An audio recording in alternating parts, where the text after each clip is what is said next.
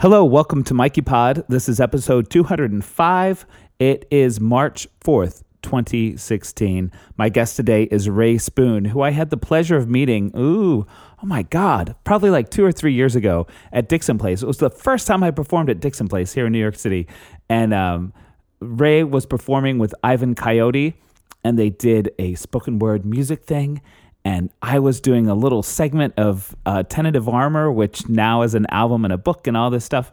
And I was so inspired. I talked to Ray a little bit behind the scenes, backstage, and they were telling me about Ableton Live, which I had just started using, and now I use it, and it's great. And I make work. It's kind of like what I saw that night. And I now that I'm saying all this, I realize I was inspired by that. So, Ray has a new album out. I need to tell you, in the Mikey Pod confessional style, that this interview is late. I planned on putting it up the day of the album release, and I didn't. So you'll hear us talking as if it's the day of the album release. It's not. You should still buy it. The album is called Armor. You can get it at all kinds of places. Go to mikeypod.com, and you can... find links there. And I believe Ray's site is Ray Spoon, and that's RAE Spoon, like spoon.com. Well, let's listen to a track from the album, and then we'll go right into the interview. This is the title track from Ray Spoon's album Armor, which of course is titled Armor.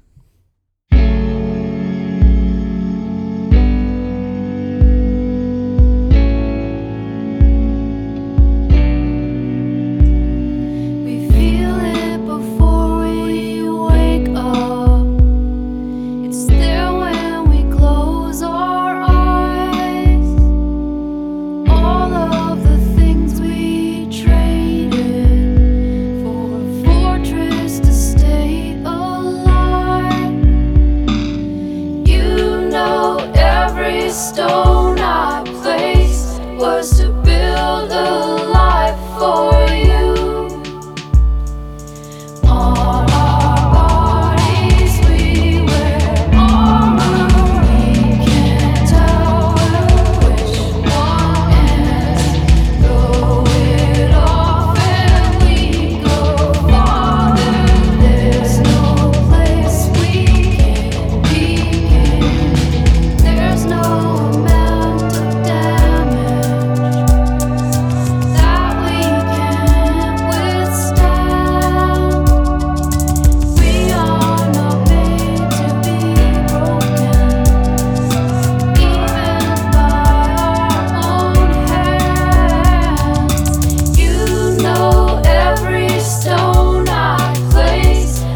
to build a life for you.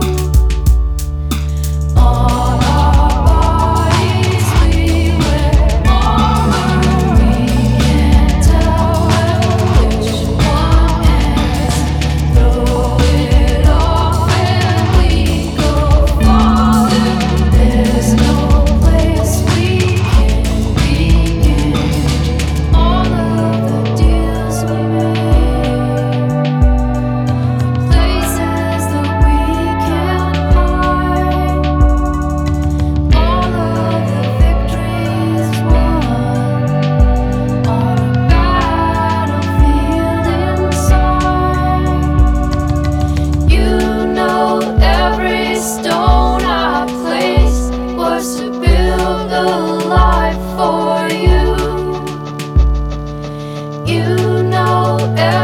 stone I placed was to build a life for you. On our bodies we wear armor. We can't tell which one is. Throw it off and we go farther. There's no place we can begin. On our bodies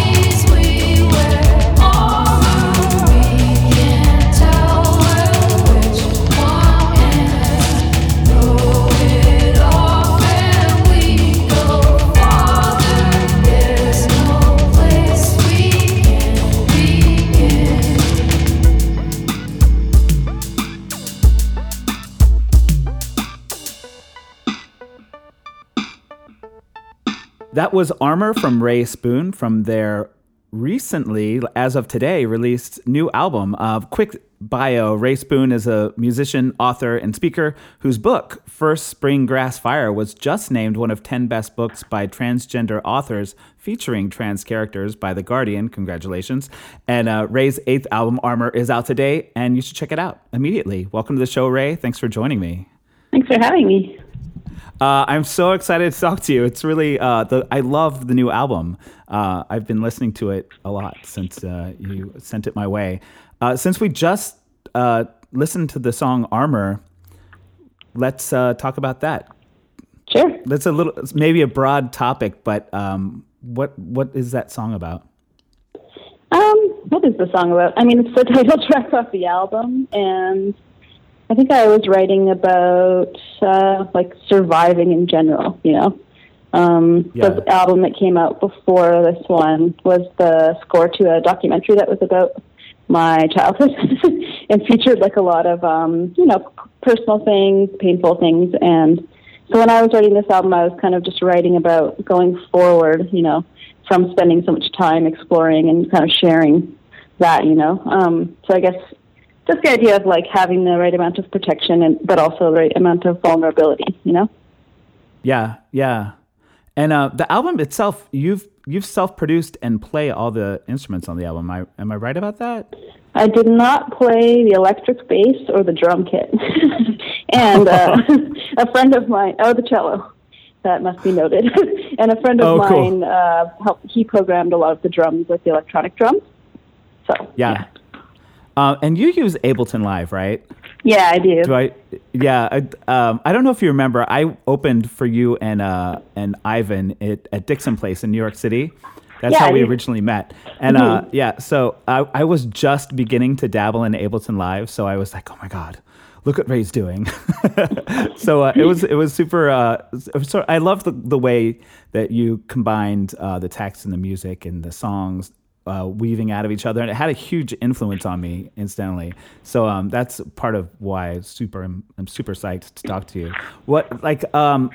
I was just reading another interview with you about the idea of producing your own album, and this is your 8th album, but is it your first to self-produce? It's the first one I self-produced. Like I co-produced everything I've made with like different people. So, yeah, but this one was the one where I would decide to kind of just be the sole producer, you know? Yeah. I always want to ask people about, like, terrifying things. And, like, because producing something like that, what was that experience like? Were you afraid of missing? You know, like, my experience in that type of thing is like, I mean, I'm doing this all by myself. What if this is terrible and I don't have any idea that it's bad? You know, did that type of experience happen to you? Yeah, I mean, definitely. And then I usually do I can do a lot of stuff at home with my computer, and I have a lot of recording stuff, and I can work with other people and collaborate in Ableton, you know, without actually Alex was in Berlin the whole time. So I can kind of collaborate with people. When it comes to going to the recording studio and putting the final stuff on, I'm always really nervous. I think every album I'm like really nervous it's going to be a total failure. You know, or like that I'm going to miss the mark, right? So, but that just pushes me harder. I was also writing this one like right up till when I went to record it a month or two ago. So it was a little bit of a interesting time. But I decided I really wanted a new album to come out. Like I wanted new songs to play, and that it was time. So, but I have people I work with like consistently who mix. Like I think having someone who mixes it for you is really helpful, and someone else mastering it. So you have these people between you and the finished album that can, you know, notice these things where everything's sitting and give suggestions on if there's like a hole somewhere, you know? Oh yeah. Excellent. I'm hesitant to ask about your books because just because we were doing this interview, I started digging deeper. I was like, oh, look, books. And I haven't read any of your books. And it's super exciting about this Guardian listening. That just happened recently, yeah? Yeah, I think it was yesterday. It's really cool. I think my book has been out like 3.5 years, that one. It was my first book. So and it's a book I wrote, it was about it's like short stories about growing up in Calgary, Alberta, in the Texas of Canada, in a Pentecostal family. And I wrote it for the director of the film, My Prairie Home. Basically, I started writing these stories for her so she could know anything about me for the film. Right. Yeah, and then it turned into a book as at the end of it. So that was kind of cool. Yeah, The Guardian, that's a totally different countries and, Canada. And yeah, so it's really, really cool. Yeah, is it like one of those? I'm pretty sure they own Canada, but no. That's awesome. So, My Prairie Home, the film, is it available online somewhere for people to access, or is it? Actually, you might want to check that because it has been on iTunes in Canada for a while, but I don't know if it's available internationally yet. People, it's screened a lot in the States and other outside of Canada, but I'm not sure if they've actually put it up for digital distro, for just to access it. So it'd be worth checking out. I'll dig that up, and for people who are listening to this podcast, whatever I discover, I'll write in the body of show notes about this podcast. So if it's available in the States, I'll put a link. But if you're in Canada and listening to this, you should be able to find it in iTunes, probably. Yeah. Yeah, or on the National Film Board website. I'm going to make a little note of that. So you're touring Canada, right, with this album? Yeah, it's pretty extensive. I've moved to Victoria, which is on an island, above California. And I'm going from there to Newfoundland, which is an island above, the east part of the States. So I'm kind of getting everything across. I'm doing a lot of flying, so that's good. So it's quite large. Yeah, I was just looking at the list, and I feel like such a terrible American. Whenever I'm thinking about Canada, I'm like, these are all these places that I have no idea about that I feel like I should know about. But you're traveling pretty much the width of the country, right? Yeah, I am. So it'll be good though. I think I decided to go to good music towns, So even though I don't usually go all the way to St. John's, Newfoundland, I was like, yeah, but that's such a great music town. So I kind of just added it into the tour. When I live so far on the west, I might as well go all the way across. Yeah. Good idea, so. That is exciting. One of the reasons I do this podcast, especially recently, I've been doing it for years, but because I've started to do my own work, there are moments like this. I'm like, oh yeah, I want to do something like that. So it's really interesting to hear people who are in the process of, releasing album 8 and going on it's a big tour. Doing something like that is super exciting to me. So yeah, super fun. No, thank you. Yeah. So I want to talk a little bit about Stolen Song, since we're going to listen to that. But I'm curious, one of the things, I think I just lifted this right from another interview, that you're saying the Stolen Song is a call to folks, including myself, to stop using identities that don't belong to us in our art, which I think is a really interesting thought, because that happens a lot. And I have questions about sort of the intricacy. I'm not saying that word right. The details of that. Yeah. So in general, background on that. Background on it. Well, the background was that I saw a music video by a band that had a gender variant, maybe supposed to be trans character, and I knew no one in the band identified that way. And the actor in it was a cisgender person, and I found the portrayal of it very stereotypical, and I was actually really hurt by it in some ways. And that was kind of the beginning of writing the song. Why people use identities that aren't theirs, to communicate things in art, and in some way, I thought, why don't they just let someone else who was why don't they just give them money to do it? In my opinion, a lot of the time, if it's not something that you have the experience of, often it's better just to give other people a platform, if you care about something like homophobia or transphobia or racism, but you don't belong to a group that's actually being oppressed by it. So it came from a feeling. It was more about a feeling of having it happen to a group I was in, And right. I just started writing this song, and I usually just write songs that are kind of upbeat when I'm sort of upset. So I started writing a song, and I was all self-righteous, yeah. And then I realized, I've totally done that. So many, I've made that mistake a lot of times myself. So I made sure I included a verse, singing to myself about it, and there's a lot of issues coming up within the music scene in Canada. there's, the big entertainment paper in Toronto now, magazine right now. The cover story is about racism in the Toronto music scene. There are a few bands in Canada who've been criticized and boycotted and protested for choosing names that that are considered that are racist. Groups they don't belong to and these names.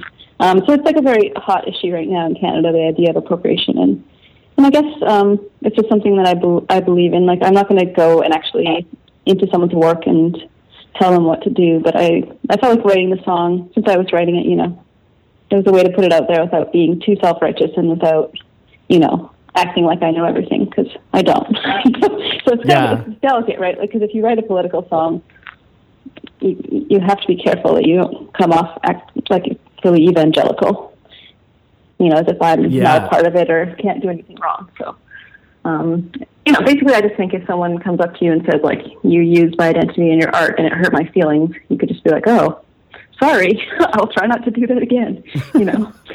Wouldn't that be, like, great if we were able to do that in all settings? You know what I mean? Like, and I know I do it too. Like, if someone says something like that to me, maybe not about that topic, my first response is, like, to try to defend myself. Yeah. And really, like, it's not my experience to tell them that they are getting wrong. Like, like the idea of just saying, "Oh, sorry. Like, how can I be better?" would be really it's hard, So I definitely experienced defensiveness. So, but it's happening so much in the music scene, the indie rock scene, that it's just got to the point where I'm like, if people are protesting, I don't know, maybe you should take a look at that. I don't know. Yeah, I mean, that's usually a good indication that something might be up if someone has a picket sign. Exactly. Yeah. So, like, going back to your albums, like, and your beginning in music and putting music out. This is another one of those broad topics that I get very curious about. I'm not exactly sure what questions to ask, but I mean, because how did you start making music is such a vague question. But how did you start making music? Like, where did that come from in your life? I always think of music as probably one of the only gifts the Pentecostal church gave to me, I grew up with music all around, and you're pretty much forced to sing at church. Like, you're not allowed to not sing, really. So that's kind of like a good practice, I guess. And, so I grew up with that, and I started playing guitar when I was like 11, and started writing songs and playing in band in school. And by the time I was 16, I decided that was like what I wanted to do is write songs. I would record in my house. I had like a 4-track recorder in my basement, and I would make cassette tapes and sell them at school. And so I kind of went right from graduating high school into playing shows, and hosting open stages underage in bars and all the kind of adventures that happen when you're, a teenager and you want to be a musician. And then I moved to Vancouver when I was 20 or 19 or so, and started playing like country music, which is kind of interesting. I kind of missed Calgary when I moved, so and I had this sort of 5 or 6 year long country music career, and played a lot of folk festivals, and kind of picked up from there. But always very songwriting focused, like whatever genre I'm in at the time. I'm really into songwriting and the structure of songs. So and even your recent stuff has sort of, I don't know if it's a country tinge, but definitely like a sort of folk feeling to it, even though there's a lot of electronic happening in there and synthesizers and programmed drums. It has a sort of organic feel at the same time, so it feels like that sort of path is, those pieces of it still are a part of your work. Yeah. Yeah, totally. I think you can definitely hear that I love Dolly Parton in my songs, right? There's choruses, there's verses. I don't know. Yeah, and there's like a sort of storytelling feeling to the songs too. Even the ones that aren't straight up storytelling, there's a sense of like them being personal in a folky way. I don't know the word for what I'm trying to explain, but organic, totally. I think is. Yeah, I think a lot of electronic music is a bit less lyrically focused, and rock, like it's more like about the music and the drive of the music, and so I but when I was approaching, electronic or indie rock and kind of like moving to that, I always think like you can't just go into a genre without bringing your strengths, So I thought, well, I can still sing and write songs in this. So since that's something I had always been doing, I kind of just carried it across as much as I could, because I thought that was something I could do maybe more uniquely in the genre. Yeah. Or something like that, like to combine that history with that. So, yeah. Who are you listening to lately? Right now I'm producing someone else's album, like co-producing it with a few people. So I'm mostly listening to that. It's a friend of mine from Calgary, yeah. So I'm kind of doing that and practicing. So I'm not listening to a lot of music right now. But I am one of the million people who got Rihanna's album for free. So I think as soon as I'm done that, I'll be listening to Rihanna for a little while. You have just inspired me to listen to Rihanna. I like it. I really love pop music, Yeah. Yeah. So anyway, there's a lot of other stuff to listen to too. Yeah. No, I'm just having, I've been a lifelong music snob. And I'm growing out of it. Like just over the past maybe 5 years have I started growing out of it. So I'm like, I catch this is one of those moments that I'm like, Rihanna. And then I think, I don't know anything about Rihanna. Why would I make a poopy face about Rihanna? So so that's now on my list. Oh my gosh. All right. Well, I think we should wrap this thing up, but I want to make sure we tell people where they can find you. Your website is raespoon.com, and that's RAE Spoon, SPOON.com. And I know you're at Rae Spoon on Twitter. Is that your Instagram name too? Yeah, it is. I love it. I love I want when people have their own name on social media things. I want to be like, congratulations, you got it before someone else did. But I guess Rae Spoon isn't such media. I always like nabbing things. I do that too. Like if there's something that's on the horizon, some sort of social media thing, I'm like, I don't care whether I'm going to use this or not. I'm grabbing my name just in case it becomes a thing. Peach one? Peach. That's the one I just ran onto. Just grab my name. Oh my gosh, I don't even know about that yet. I'm going there now. Go on Peach now. I don't have any friends on there, but Oh, I'll be your friend on Peach.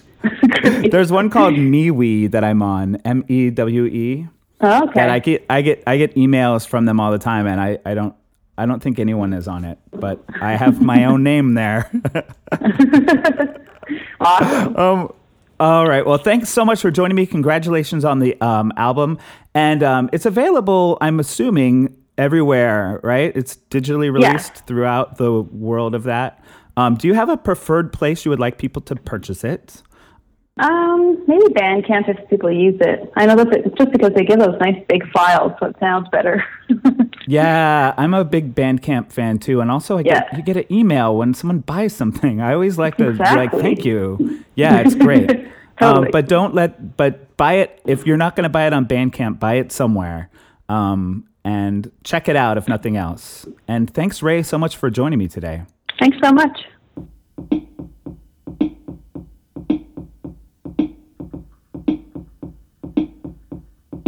If you grew up in a nothing town where they sing the same song in every house, then I can see what made you so hungry to stick up, to stand out, to be set apart, to make a sound, to be someone new. In the big city,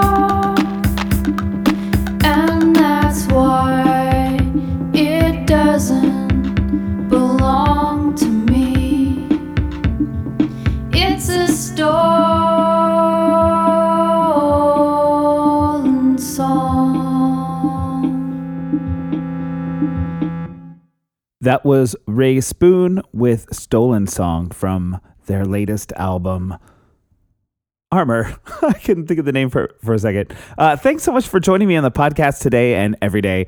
I've been talking to you. Let me do some housekeeping type things. I've been talking about this subscription service I'm doing called Drip. Well, sadly, that site is closing down.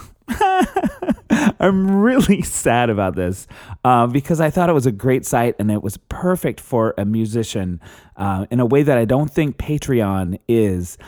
Still, I think I'm going to move to Patreon, but I haven't made that decision for sure. And I'm open to your suggestions about this. My drip page is open until March 18th.